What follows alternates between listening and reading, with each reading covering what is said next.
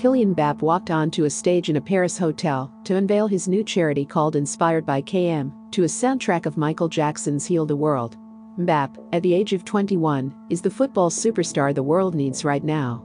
On the pitch he showcases a rare amalgam of qualities: extraordinary speed, extreme technical prowess and preternatural awareness.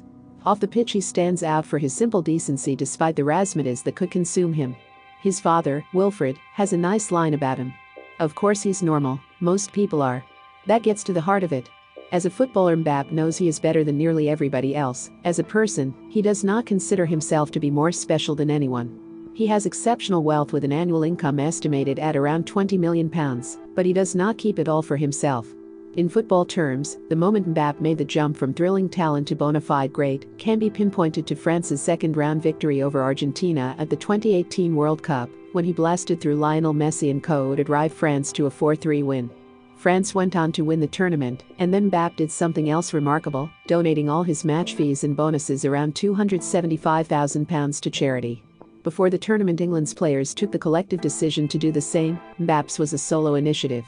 So there was nothing surprising about Mbappé launching his own charity. And yet, it was still amazing to see how natural he made it all seem, and how darn likable this young man who has it all is. Inspired by KM, or, to be precise, by his mother, Faisal Amari, who came up with the idea, has committed to helping 98 children from Paris to fulfill their dreams. What does that mean? Whatever they want it to mean, as Mbappé says he will help the children, now aged between 9 and 14, to pursue whatever path they choose. We will support them until their working lives begin, he says. The kids and their parents attended the presentation. I would like to go into medicine, says one boy. A career in singing would be amazing, ventures the girl beside him. I would like to become the Kylian Mbappé of maths, says a boy of about 10. Many others say they did not yet know what they would like to do when they grow up. Which is fine, because over the next few years the charity will expose them to all kinds of activities, from language lessons and art and craft classes to sports events and foreign trips. Mbappé explains he made a point of picking kids from a variety of social, ethnic and economic backgrounds. It is important for everyone to mingle with people they might not otherwise meet, he says.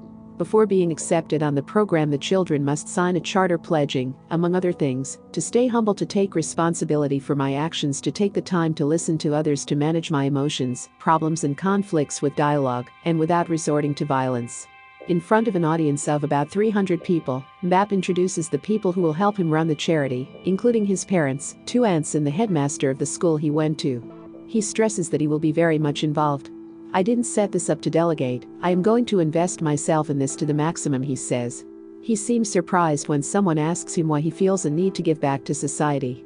Because society has given to me, he says, as if the answer is perfectly obvious. Is he trying to improve the image of footballers? Maybe we can change people's preconceptions, but we can't control what people think, he says. I'm just trying to give a hand to children and make them smile. Mbappe's lawyer, Delphine Verheyden, helps to arrange all his commercial and philanthropic activities. She has said the player has received several sponsorship offers every day since the 2018 World Cup win. Mbappé says he does not go for the most lucrative. Of course it's about business, but it also has to be about people, he says. Values are important. That attitude makes him even more attractive to corporations. In addition to paying him well for his endorsements, several of them are contributing financially to his charity and sent representatives to speak at the presentation. The woman from Good Gout, who will provide healthy cooking lessons to the 98 kids, spoke well, and when she reeled off some grim facts, in France today, 8-year-old children have, on average, already eaten as much sugar as their grandparents did in their entire lives, Mbappé looks dismayed, genuinely. Then the man from Hublot said his company was delighted to back the project, adding something about Mbappe's combination of technical mastery and good conscience, making him just the right guy to promote quality timepieces.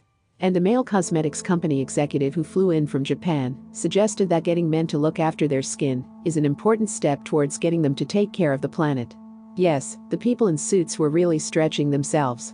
Mbappé, meanwhile, came across as a natural. Maybe he is a world-class actor as well as a world-class footballer. But it is nice to believe that the player who could dominate football for the next decade really is just a good guy.